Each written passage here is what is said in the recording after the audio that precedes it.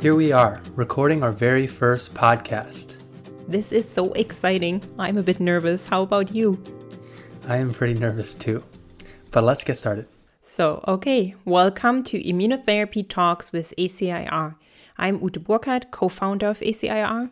And I'm Nathan Suk, and we're the co-hosts of this new podcast. And so in this podcast, what we want to do is discuss current and important questions in cancer immunotherapy. And in each episode, we'll also get the opinion of renowned experts in their field. Stay tuned. Yeah, in this first episode, we want to give some background about ourselves. Uda, do you want to start? So what brought you to the field? Well, cancer immunotherapy has always been fascinating to me, and it has been even more encouraging to see that this treatment option can make a real difference for some patients. So in fact, I focused all of my education and professional career on this topic. I received my PhD in biochemistry from Goethe University Frankfurt, Germany, for studies that focused on optimizing cancer vaccine design. And in my postdoctoral work in Cassie Wu's lab at the Dana-Farber Cancer Institute in Boston, I had the exciting chance to work on a clinical trial and to dissect the biological effects of a cancer vaccine administered early after stem cell transplant in patients with advanced chronic lymphocytic leukemia.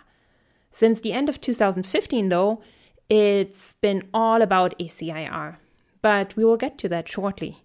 So first, let's tell our listeners a bit more about you, Nathan. What has brought you to immunotherapy?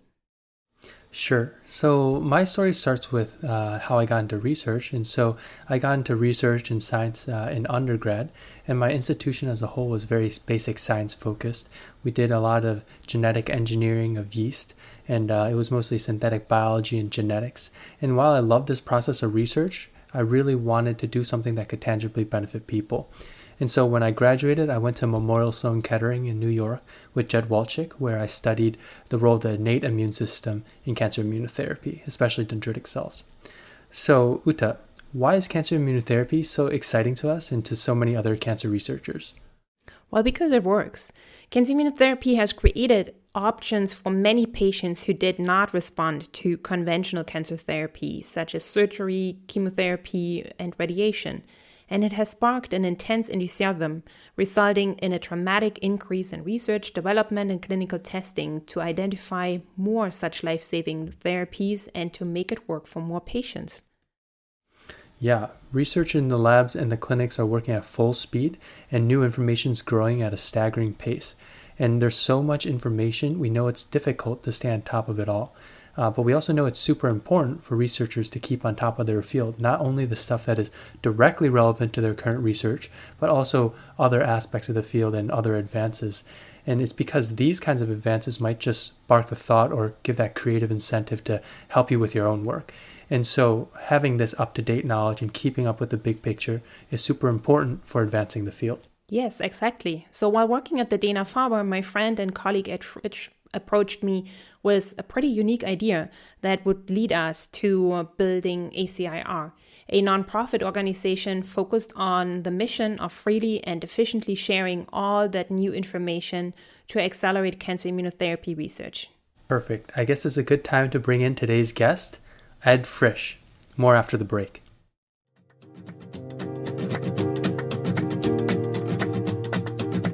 Immunotherapy Talks is our new podcast at ACIR.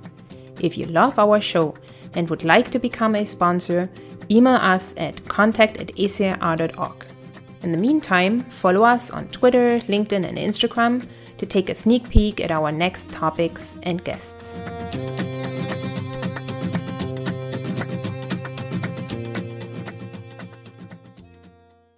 So today, let's bring in the guest, Ed Fritsch, president of the Fritsch Foundation and co-founder of ACIR with Uta. Hi, Ed. Welcome to our show. Hey, Ed. Hey, Uta. Hi, Nathan. Thanks for having me here. Ed, thanks so much for coming in today. We're really excited to have you. So first, let's have you introduce yourself to our listeners. I think anyone who Googles you will find you on Wikipedia and find that you are an author of Molecular Cloning, a laboratory manual. A lot of people consider that the Bible of molecular biology. Yeah, pretty exciting name to be part of the Bible. Very, very exciting stuff. So tell us, how did you get started in research in biotech? Sure. No, I'm happy to share. I started out as a molecular biologist where I got my PhD. And as a postdoc, I was really fortunate to be able to work in the field of recombinant DNA, which was a just breaking field at the time.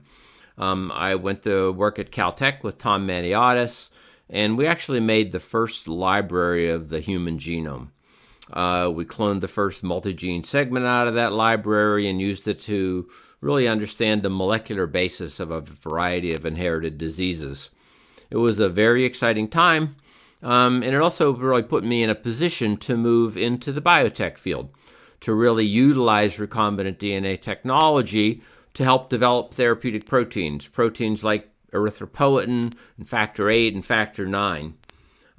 It was a very exciting and rewarding time there, too. So I had great opportunities, a whole new class of drugs we were developing. That sounds very interesting. So why did you switch from the biotech to immunotherapy?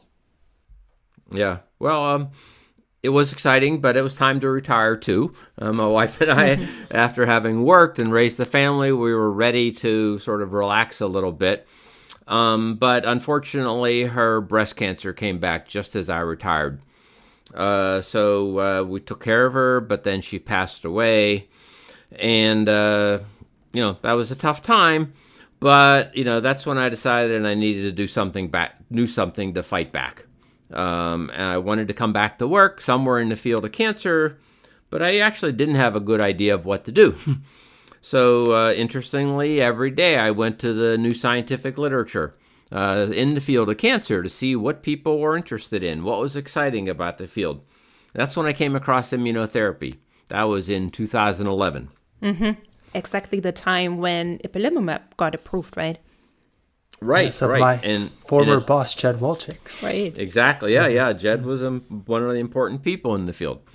And so it did look like a field that was going to have an impact. So I got excited by that. I went over to the Dana-Farber where I talked to Glenn Drainoff, who was like the guru of immunotherapy at the Farber at the time. And basically I gave him my CV and said, I want to do something in immunotherapy. You got something I can do? Unfortunately, he did. And so I began working with Kathy Wu at the Dana-Farber, and that's where Uda and I met back in 2012, and with Nir Hakon at the Broad Institute, and we developed the first personal neoantigen cancer vaccine. It was based on, sequencing each individual patient's tumor, making a vaccine out of peptides for that individual patient, vaccinating them, and doing the same thing for the next patient. So a whole different paradigm of how to develop a drug. That is super exciting. And I'm going to stop you right there, Ed, before you talk more about the personal cancer vaccines, because that's actually something we want to talk about in a future episode, because it's very exciting stuff, and we want to keep that our readers our listeners in suspense. But then, continue. So then what happened with? So then you were in Glenn working now with Kathy Wu and Glenn Drainoff. Then when exactly did ACIR come up? Yeah. That whole time was very exciting. But unfortunately, my son, Matt, developed melanoma during that time, and it was an aggressive melanoma, and he fought it hard, but he eventually passed away in early 2015. So it was just like less than 4 years after my wife passed away. So I really doubled down, and I wanted to do more. Matt had been an engineer at SpaceX, so he's a rocket scientist, and he owned stock in the company, and I inherited that stock. And at the funeral, one of his friends told me that Matt had told him that if he passed away from cancer, he might like to have his SpaceX stock donated to cancer research.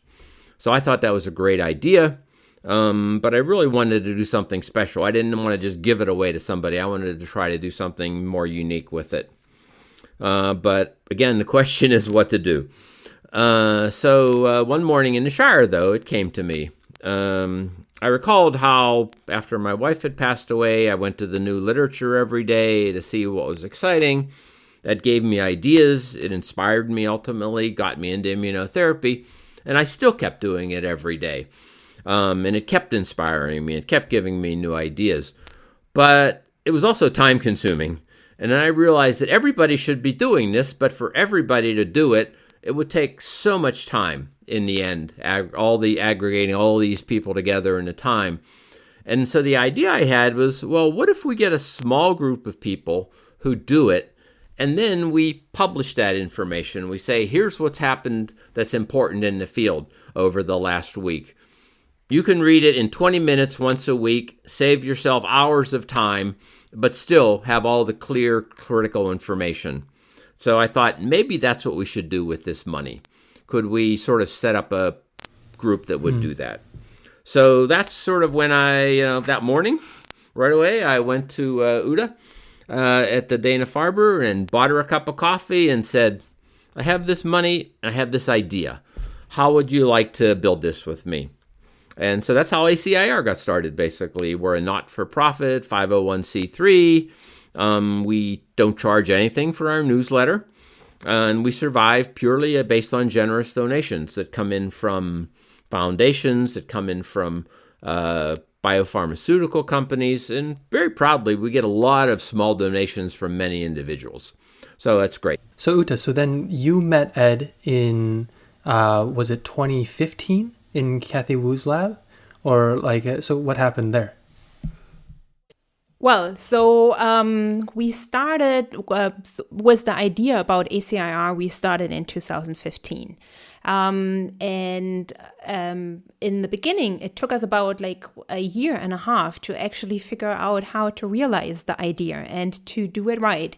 We had to learn how to efficiently go through the literature every day, what style and organization of the write-ups we wanted to produce.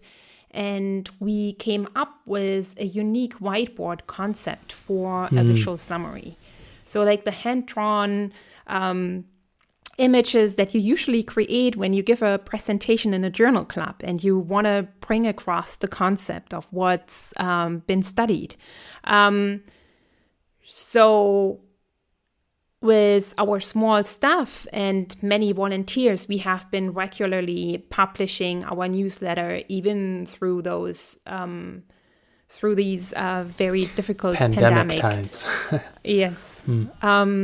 So every week we report on the new and exciting advances.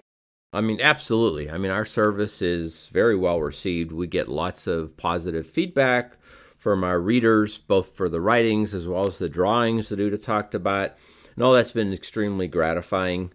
We also had many key figures in the field of cancer immunotherapy, like Jim Allison, the 2018 winner of the Nobel Prize in Medicine, who's really provided a testimonial supporting ACIR. So that's also extremely encouraging to us to see such good feedback. Well, we also have a section on ACIR, which we call Meet the Researcher, where we actually interview the people who do the research that we report on. And it's been a very well-received section we have. It's always fun to read. Well, Ed, thank you so much for coming in today and being our first guest on the show. We really appreciate it. Thank you. Thanks for inviting me. Happy to be here. Thanks so much, Ed, for coming in and being our first guest. Uta, anything you'd like to add? Sure. Cancer immunotherapy has had a profound impact on many patients. At ACIR, we hope that with the rapid dissemination of new scientific knowledge, we can support the creativity and productivity of researchers in their efforts to develop cures for cancer. And this is also where this new format, Immunotherapy Talks with ACIR, comes in. We will digest the latest in cancer immunotherapy into bite-sized pieces and speak with renowned experts in the field to help you stay on top of the field. That was Immunotherapy Talks with ACIR. We hope you enjoyed this introductory episode. Click the subscribe button and be notified of our next episodes. In the meantime, visit acir.org to stay up to date. Thank you, and keep up your important work in this exciting field. Let's go make a difference.